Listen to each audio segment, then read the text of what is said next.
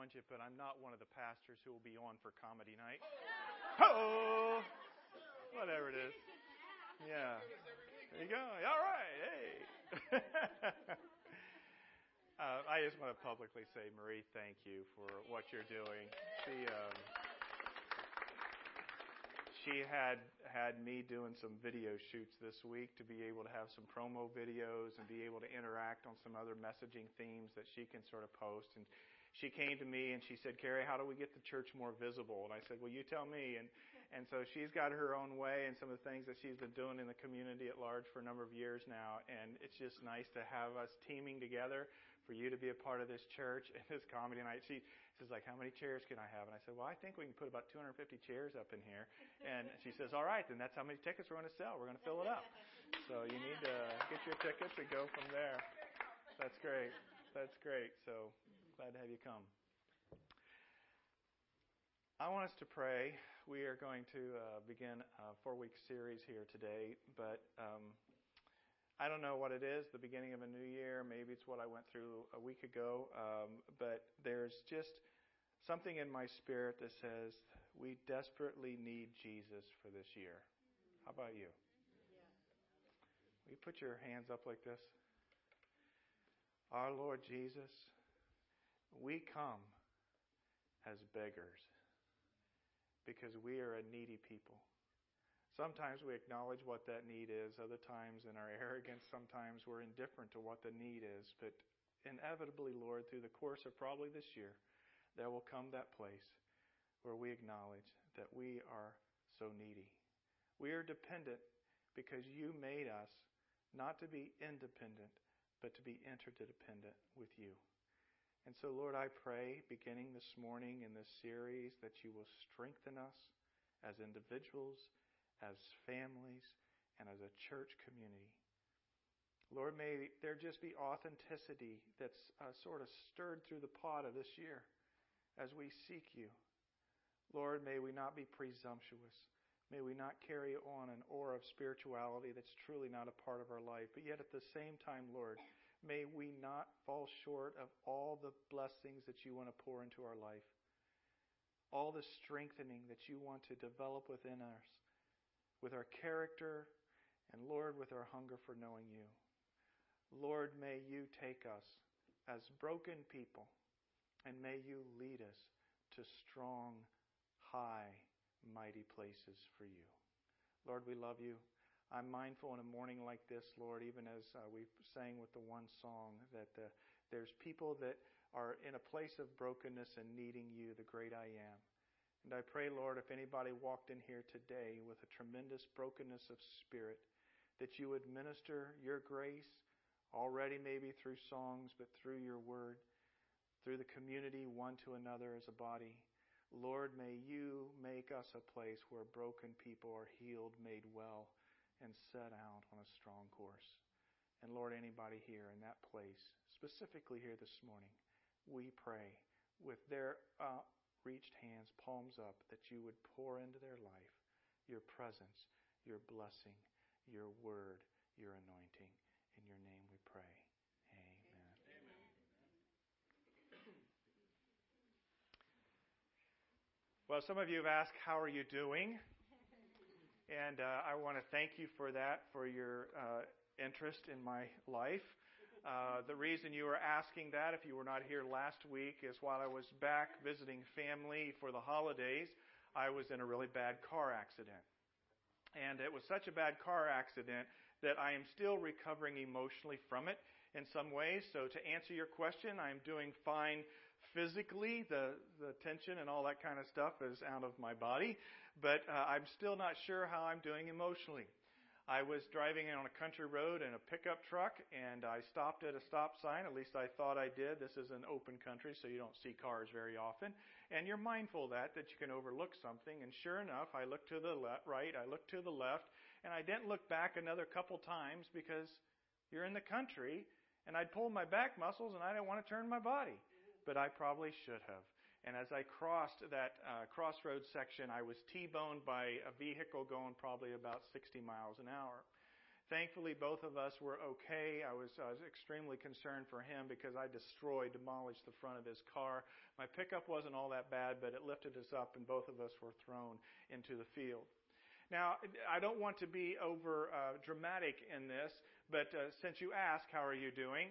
I want to climb you a little bit into my emotional world, and it's going to play into why I'm charged to head into 2016 here and for us to develop, greater spiritual strength in our personal life at whatever season of spiritually seeking God you are. But I didn't have one of those out-of-body experiences necessarily, the near-death experiences. But I'm such a thinker and visualizer and dramatic kind of person internally that I had to pause in my mind. In my franticness, I couldn't find my phone. If you're in a car accident, your phone flies everywhere. And I'm frantically trying to find my phone. I'm concerned about the other guy as the airbags have exploded on him, and he's trying to get out. And I said, "Are you okay?" And he says, I don't know. He says, "I don't know. My chest. And it's just surreal because you're just two vehicles there in the middle of nowhere. Nobody knows what's going on. We had yet to see all the first responders and everybody fly up, but you're sitting there in your vehicle and you're trying to look around and get out, and it's surreal, and you're like, it's just us. If he wasn't in those restraints, if I wasn't in restraints, he could have easily been through the windshield. He could have been in a very bad physical condition, maybe having died. I could have been the same in some ways. And you go, wow, this is sort of like you come up and say, there we are, this beautiful, incredible, weird, tragic scene all at the same time. And then my brothers, I saw them because word had gotten to them. And my two older brothers, that godly men, and they oversee the farm corporation that I'm a part of. I saw them drive up with another pickup. They parked and they came walking over as all the first responders around. And I thought to myself, they could be walking up not to their alive brother who just destroyed their nicest pickup truck, but they could be walking up to their dead brother. So here I am. I'm alive in my truck. I get out. I was messed up. I tell you, I cried. And they tried to affirm, trucks doesn't matter. You're alive. That's what matters. We get in the pickup after they're cleaning things up, and we head back 3 miles to the farmstead, and we pull up to the house I grew up in, that my mom, that's 85, that still lives in, that I just sort of had breakfast with that morning, and I was heading out to do some work on a rental house that I own for the day. Is where I was headed. And I pulled up and I said, does Mom know? And they said, well, no, why would Mom know? And you walk in, a little surreal, one brother, second brother, you, and Mom, Carrie, had an accident. Are you okay? And so you start talking about all of it, but it easily could have been my two brothers walking in and telling Mom what? Something really tragic happened. Some of you have had that in your life. And maybe it wasn't an accident, maybe somebody passing away, but a moment in time where reality is defined. We are very fragile beings. We have a limited time span. Whether we live a full life or whether our life is cut short, we need to acknowledge who we are as human beings, and we need to be thankful, yes, for every day that we're given, but we need to be dialed into the greater reality of things.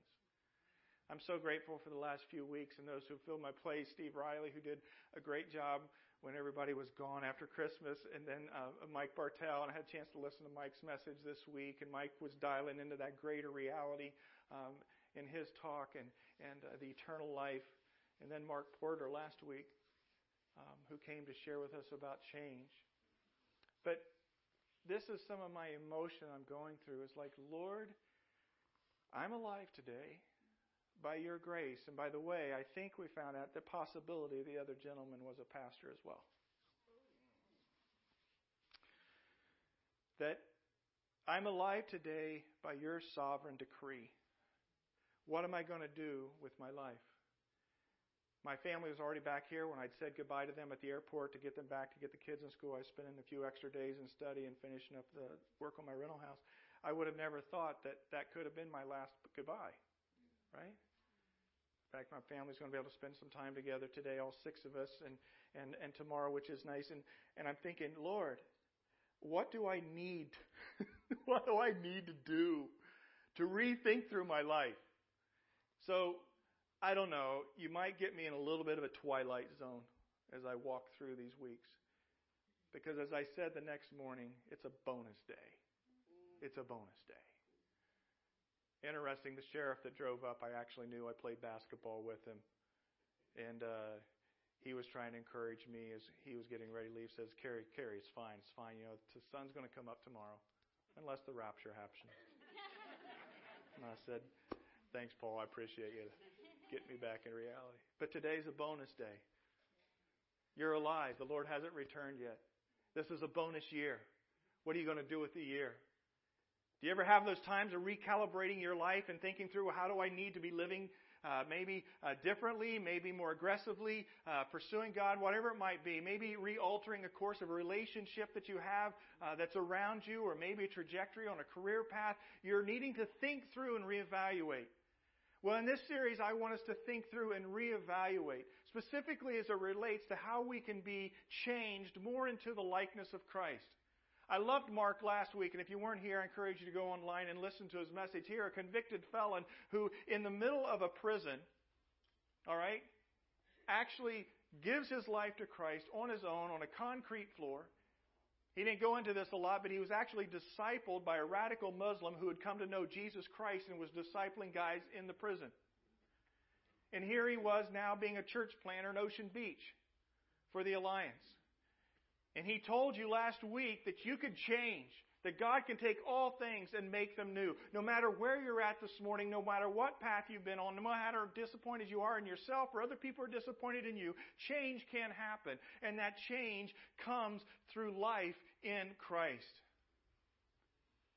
Last fall, heading into Christmas, we talked through Paul's letter to the Christians in Colossians. And in that letter, he exhorted them strongly on different fronts. To set their minds on things above, not on earthly things. To be able to rid themselves of certain things that were hindrances to where God wanted them to be. And so we are on that path today. It's a bonus day. It's a bonus year. What are we going to do? God, how do you change my life? How do you make me whole? How do you use me? How do I find your purposes again? And if you're tired of that kind of message, then you're probably going to stop showing up at church. Because all I know is to remind us time and time again that God has called us, as our theme says, to be fully alive in Christ and to His mission.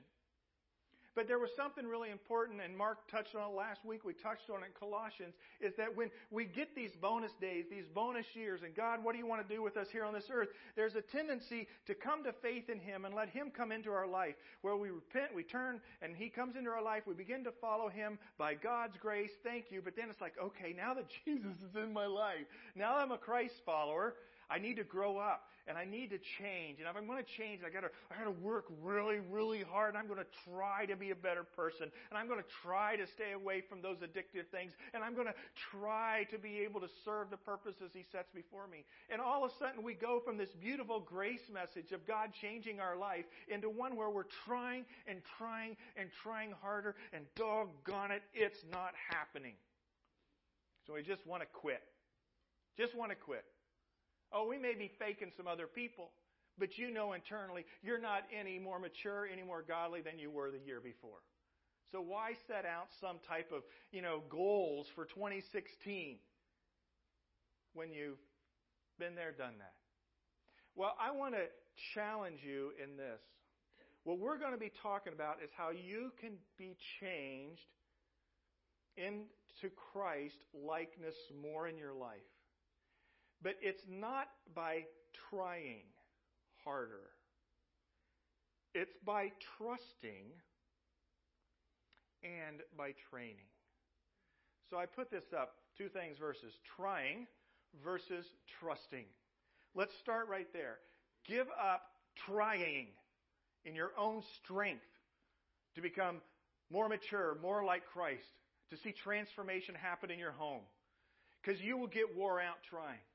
You have to begin by trusting in the finished work of Christ, what He's done in you. There is no one righteous in this room. I want you to know that if you didn't know that. We've all fallen. For all sin and fall short of the glory of God, Scriptures say. We are all messed up people. So stop trying. to become the new and improved you. But what you have to do is you have to come to trust in Christ. And His righteousness, His uprightness, His goodness becomes applied to you. So when God sees you on the final day, whether it's through an accident or through passing naturally from this world, He will say, well, why should I let you into my perfect righteous heaven? He will see not you and your brokenness and sin. If you have received Christ in your life, He will see Christ's righteousness and He will go, hey, good deal. You're perfect because Christ dwells within you and Christ is the one who leads this place. So you stop trying and you trust. You trust. As surely as, and that's an analogy often given, this stool, I am going to trust this stool to hold my weight. You rest in Him.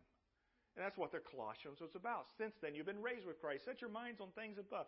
Set your hearts on things above, where Christ is seated at the right hand of God. Christ in you, the hope of glory. Or Galatians, I've been crucified with Christ. It's no longer I who live, but Christ lives within me. So this isn't about religion. If you're checking the box for doing the religious thing today, you've come to the wrong place. Okay? But it is about a relationship. And us resting, trusting in that relationship. I walk away from that tragic automobile scene, and I think to myself, thank you, God, that all my hope is in you. I really screwed up today. I could have killed somebody today. I could have died today. And I definitely increased the insurance with my brothers. But I rest not in who I am, but in who He is. So stop trying and start trusting. Now, this is the transition we're making this morning. Because as much as I enjoy the Colossians 3 passage, and I want us to trust in Him, I don't want us to then go from there to think there's nothing that we do to grow in godliness. Because that's not true. I want you to start training for godliness. This Christ in you, if you're a Christ follower this morning, now needs to be able to live through you. And guess who gets in the way? You do. I get in the way of myself. My own sinful nature is still there. But I have to yield to Christ in me. And so there is a training process by which I move forward in my faith to grow in godliness. And this is something that's serious. I can't tell you how much I want to, I just want to vomit when I get around Christians who have this simplistic mindset of saying, well, I've accepted Jesus in my life and I just can't wait to go to heaven and now I'll just go and do what I want to do.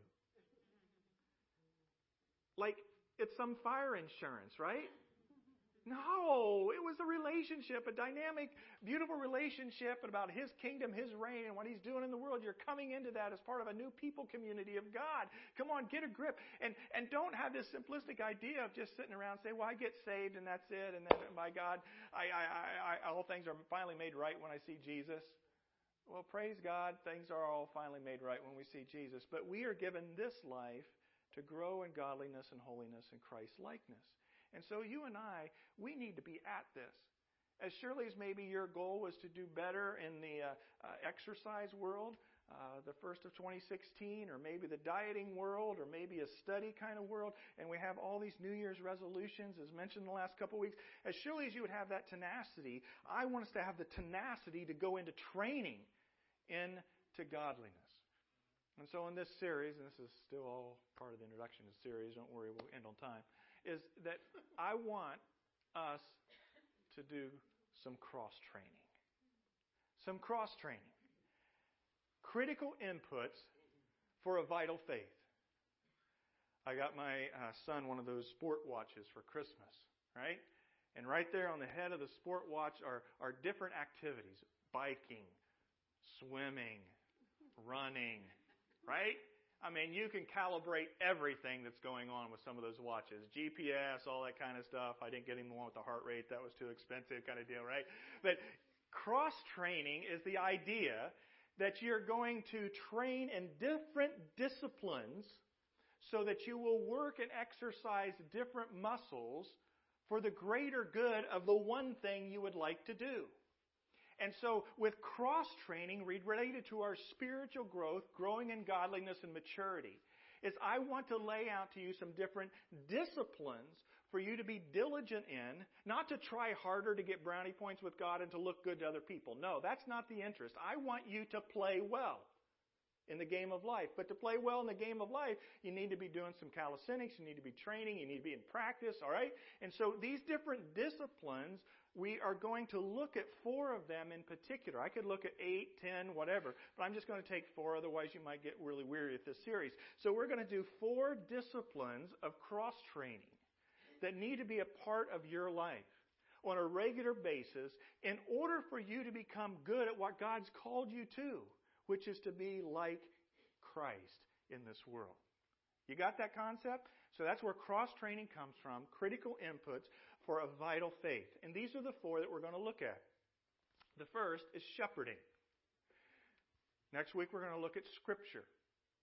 Then solitude and some things that are a part of the whole aspect of the discipline of solitude. And stewardship and some of the broader ramifications of stewardship. Like I said, I could put up several here. I chose these to be all game with S's. And we are going to walk through each of these 4.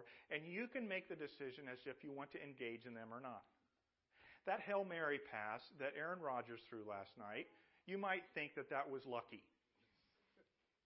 That he completed it and tied the game and went into overtime. But they practice those kinds of things. It doesn't just happen, right?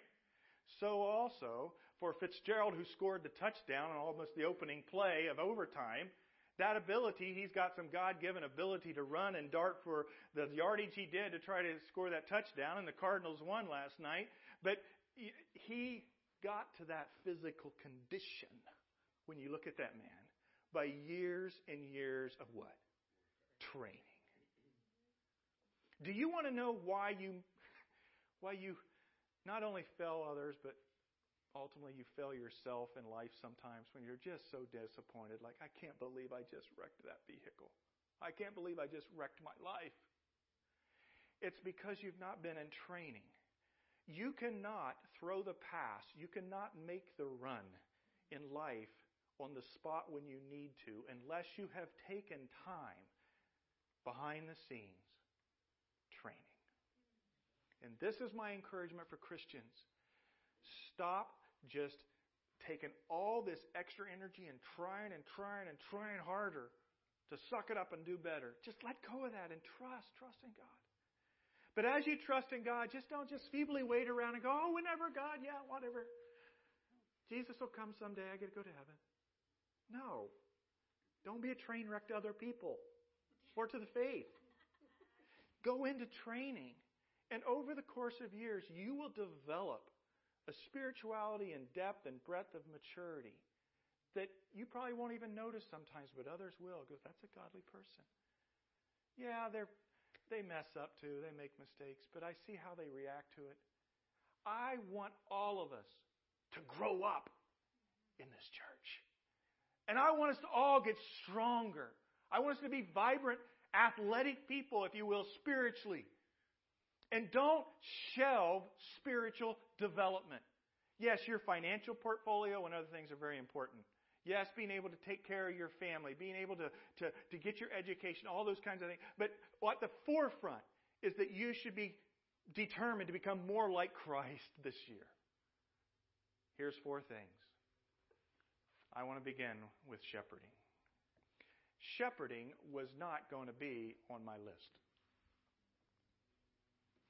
But it's on the list for this series because this is one of the things God's speaking to me about personally.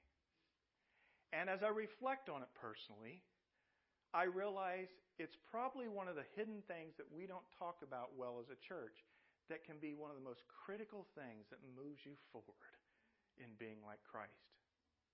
Why is that? If you'll turn with me to John chapter 10, you will find in John chapter 10 Jesus' words himself. Listen to these words. Just John 10. It's going to be in there, the 10 and 11, but beginning with verse 1.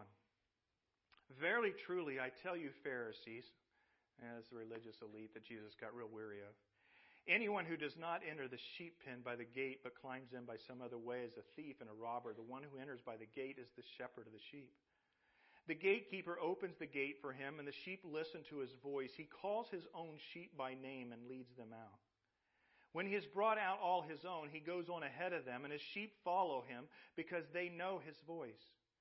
But they will never follow a stranger. In fact, they will run away from him because they do not recognize a stranger's voice.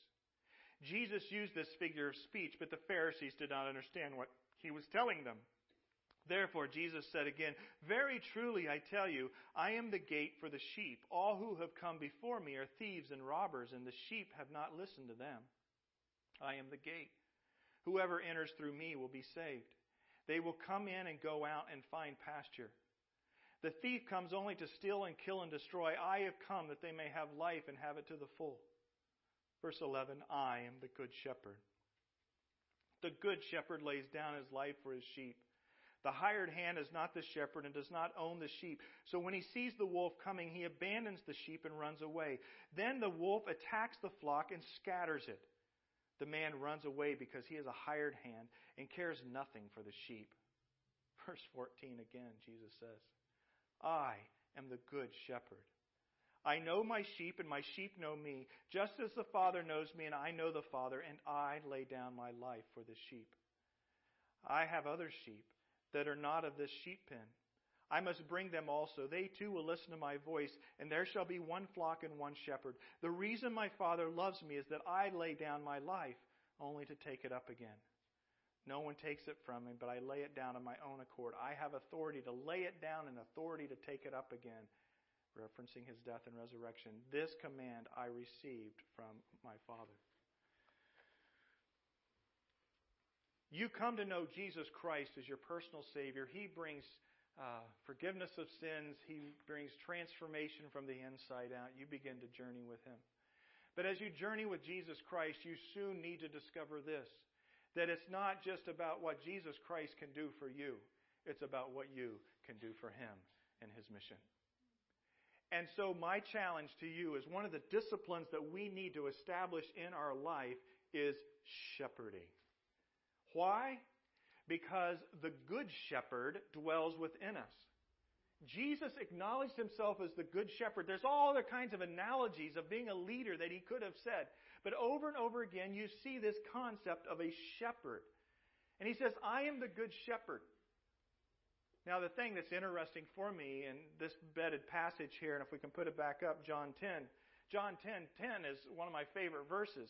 And John 10:10 says, the thief comes only to steal, kill, and destroy. That's true. It's what Satan does. But my favorite verse is, I have come that they may have life and have it to the full. I'm like, yes! That's what it's about. Not about religion. It's about life. I've come that you may have life abundantly. You may have a party. But guess what? I never really dialed in to thinking about this until this week. Right on the heels of my favorite verse. One of my favorite verses in life is John 10:11. I am the good shepherd, and the good shepherd lays down his life for the sheep. So one of the disciplines I think that needs to come into our life that we practice is laying down our life for other people. Caring for them. We can become so self-centered, consumed with our own agendas, all that's going on. And we need to acknowledge that there is a need to let the shepherd, the good shepherd in us, live through us. He wants to care for people. And so if your life is very myopic and it's consumed with just your agenda, even on your own little family, if I can even bust you out of your family and say, no, you can't just stay focused there. You have to be relentless and give your life away to other people. This is not optional. Because if you do not do that, you will become more self-centered. Your vision for the world will become more myopic. To become all God has for you to be, you have to go in the path of a shepherd. Now, of course, the shepherd analogy is not an analogy we're too familiar with. I was thankful when I moved here a couple years ago to see that there were sheep next door in the field, and the sheep move around at a certain time of year. And I go, good, the people in Temecula Valley can have a concept of a shepherd. At least sheep, I don't know. There's too many shepherds out there. I see them in their their ATVs or whatever, sort of scattering the sheep or whatever. I don't know. But the concept is a little foreign to us today. But during the time of Christ and during the time of really of all of Scriptures is a very prominent vocation that was understood by people. In fact, if you study shepherds, you can even go study it today in some of the countries. The shepherd was highly looked upon. You had the kings and you had the military people, but right up there was the shepherd, was perceived as a great leader, a good leader. There's something called the World Economic Forum, and it meets every few years, I guess. A year ago they met. This is a coalition of leaders from different nations, economists, politicians, and they come together to diagnose what's wrong with the world, the greatest problems in the world. And a year ago, as they looked at all the problems in the world, you might think, well, what's some of the scary things? The economic, the collapse of Europe, the rise of the terrorist state, maybe other epidemic kinds of things that are going on, or maybe the racial tensions in the world, right? You say, these are the biggies. Well, this World Economic Forum, they surveyed 1,200 of their people, and at the top, in the top tier of everything, you know what one of the greatest needs they felt in the world? There is a crisis of leadership. A crisis of leadership. And it's really seen on two tiers. It's not that there isn't an abundance of leaders in the world. The problem is that it's the kind of leader that's in the world. The kind of leader. There doesn't seem to be a large number of leaders who have the moral compass to distinguish between what is right and wrong. They're sort of myopic. They can judge according to what their particular problem is they're trying to solve in the world. But someone who steps back and understands the bigger scene and understands, what is right and wrong at a macro level, there's just few. But there's another tier at which there's a crisis in leadership, and that's from the ranks from which leadership comes. You see, it used to be in the establishment that the leaders sort of were groomed.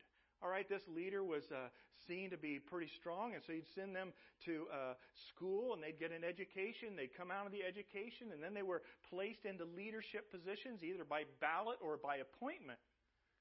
But today, leaders are emerging from anywhere within the organization or the lack of an organization.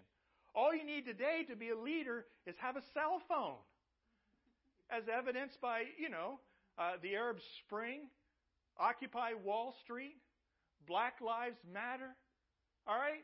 People who seemingly haven't good cause, but people just merging out of leadership, and they've never been trained. You can't get in front of these leaders to be able to show them, some of the best pathways to lead. And so you got this leadership that's just all over the map. A lack of leadership that has a moral compass. And a lack of leadership that really has had some of the training and the rightful appointment, if you will. We in the church, and this is some of my personal journey that God's been convicting me about. When you have your life stop still a little bit, right? I'm like, okay, God. In fact, you just need to not confess. When my brothers walked up to me and I was in tears, my first word to them through my tears was, I quit.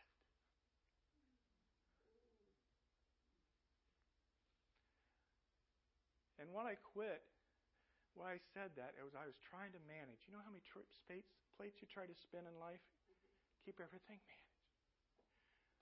I was taking a day with another hired hand from the farm to go to work on a rental house so I didn't lose my renter, and problems that in a house that should have sold long ago that hasn't. And I was on the phone the night before with some people from our body that were trying to make some hard decisions for their family. And I could go through the list of them, but I quit. I just want to stop.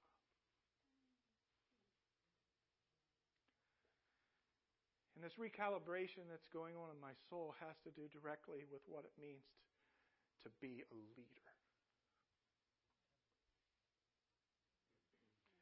Because in the church sometimes, and it's not necessarily bad, we've taken on the corporate perspective, a business perspective, whatever. This is what a leader is. A leader makes things happen. A leader is somebody who people are following or charging a hill.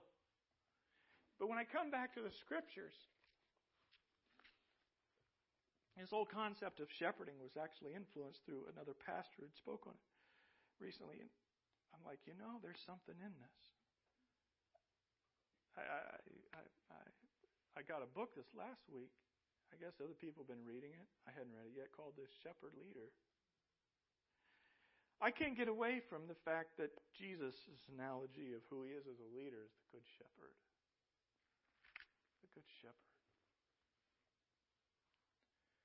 I want to be the kind of leader for you, for my family, for this day and age in the world that God calls me to be. But it may not be the kind of leader that has been wired into my thinking recently through maybe years of some other kind of training. I need to return, or I need to redefine my life according to what the Scriptures say we need to be doing. You as an individual, what do you think about your life? You see, I believe God calls us all to be shepherds of other people.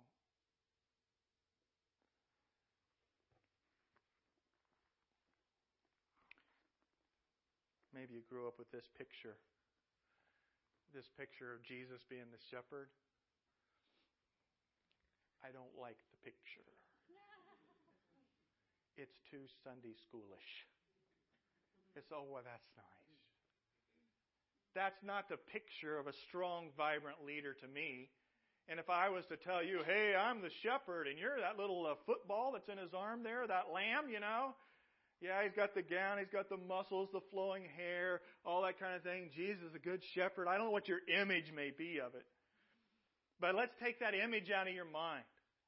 And let's really look at the life of what a shepherd is to his flock.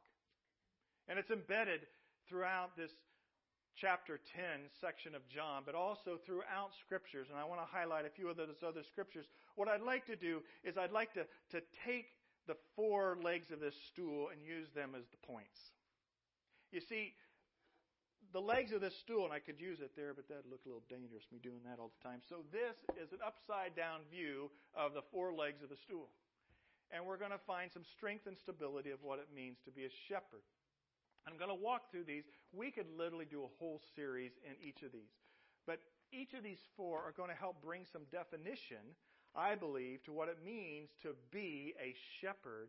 And I'm going to challenge you to take on this initiative of being a shepherd leader like the Good Shepherd this year. All right? The first leg is a shepherd knows his sheep. John 10:4 says, when he has brought out all his own, he goes on ahead of them, and his sheep follow him because they know his voice. Guess what? You can't be appointed a shepherd of other people. People that learn you, that you know them, they begin to know your voice. And the sheep follow the shepherds whose voice they know. If you want to be a good shepherd, then you have to be with people and get to know people. And as they get to know you, there will be certain people that you will have some affinity with. They will have affinity with you, and they will begin to hear and know your voice. Our dog Maggie, very excited when we came back after being gone. She knows our voice. If I step out on the porch and I say, Maggie, come on, girl, she knows my voice. And she comes running. To be a shepherd means that you know the sheep. You can't stiff-arm, strong-arm people, stay claustrophobic in your own little world and say, oh, this is my life and I'm just going to be worried about me. Other people have burnt me. They've hurt me. I don't want to go there anymore. You need to understand you've got to give your life away. So, I'm sorry. I know sometimes I can come across abrasive. So, grow up and stop being so selfish with your life. Okay? I have all eternity to go on my beautiful experiences around the universe with God. But this is the day of salvation. This is the time to work. This is the time to be the good shepherd, to be in the fields and the pastures and interacting with people. But you got to know this. You just can't go and appoint yourself somebody's shepherd. In the course of life, they will respond to your voice. When he has brought them all out, he goes on ahead of them, and his sheep follow him, and they know his voice. Later in John 10:14 again, I am the good shepherd. I know my sheep, and my sheep know me.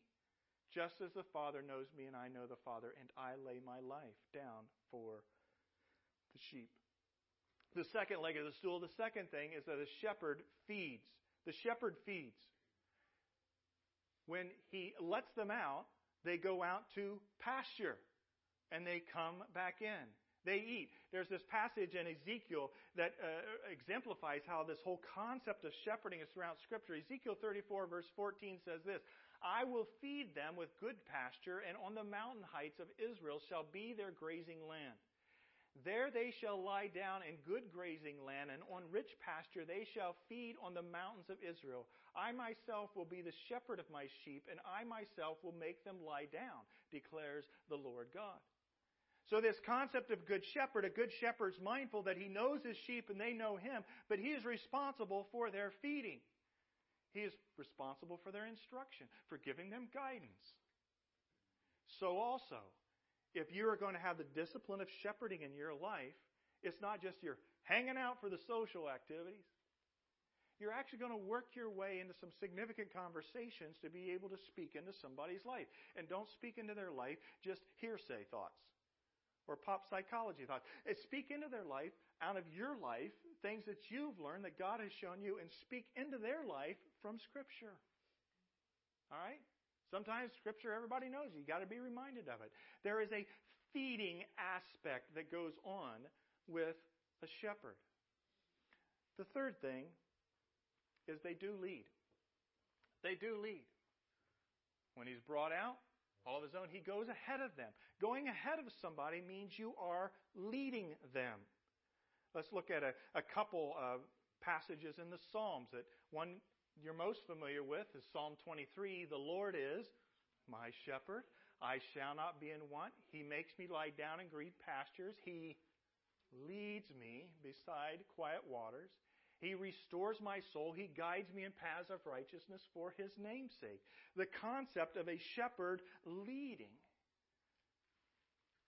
Psalm 78:52, but He led His own people like a flock of sheep, guiding them safely through the wilderness. Do you know that sheep, I am not a sheep scientist or a practitioner, do you know that sheep will not move on unless they're led? Even when all the food and the grazing is eaten, they will just park and camp there until the shepherd says, come on, let's get going, let's move on. If you're going to shepherd people, you're going to know them and they're going to know you. You are going to feed them. You're going to instruct them. And there are times when you are going to need to lead them and lead them well. The fourth leg of the stool is this: protect. Protect. The passage in John 10 talks about the wolves coming, right? John 10:28. I give them eternal life, and they shall never perish. Not one will snatch them. No one will snatch them out of my hand. What's that a picture of? The protection of a shepherd. Protecting. Now let me see if I can round up some thoughts here with these four aspects. To know, to feed, to lead, and to protect. Normally, you are challenged to be a leader. But you can be a leader and not be a shepherd. But you cannot be a shepherd without being a leader. Because there's different dynamics to being a shepherd. You really must get to know people on a closer level.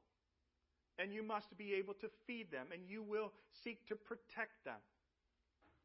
The interesting thing for me as a pastor, as I look at this from my own personal life, and each of you can interpret it in your own life and how it's going on, I think to myself, well, I'm going to be a leader. And I could try to be a leader and do things. I mean, leadership, let's pull out the vision statement, the strategy. Let's put together the implementation plan. Let's get the administrative efforts brought together. I can do a lot of time and spend a lot of time doing the leadership stuff without doing the other three things. In fact, surveys have been done of pastors like me, evangelical Protestant pastors, of, well, how much of your time do you spend doing leadership during the way? And one survey came out that where there was 36 hours spent just on leadership during the course of a week. Another survey asked about how, when it comes to answering emails, returning phone calls, being able to correspond with people, attend meetings, be able to oversee staff, whatever it may be. How many hours in a day? And it came up in that survey, something like 7 hours and 44 minutes a day are spent on leadership things. Now here's a problem. If all of our time spent doing just that leading thing and not doing the knowing and the feeding and the protecting, then something is amiss. Because Jesus' foremost model concerning leadership, if I can say that at large, is to be a good shepherd.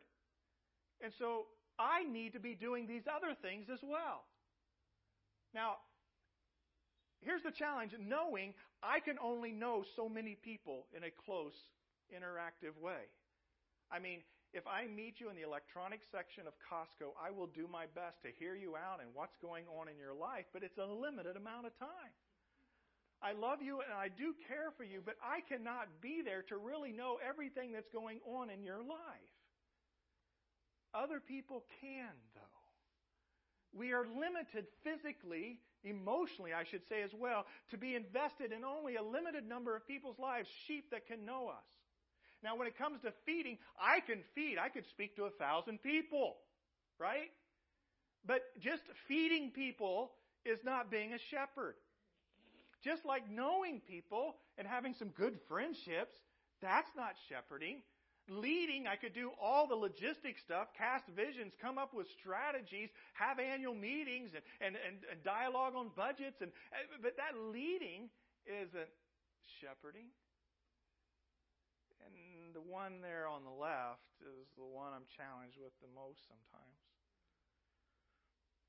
A good shepherd protects people. A good shepherd, he may get around him some people that are going somewhere, but a good shepherd's also going to take the blemished, broken sheep and is going to spend time with that sheep, protecting them, providing a safe place for them. And so I'm trying to recalibrate my own life heading into 2016, the discipline of being a shepherd. How do I shepherd people well? I need to know people. I need to feed people. I need to lead people. I need to protect people. Now, I don't get all overwhelmed like, oh my gosh, I can't do this. Jesus says, that's a bonus day.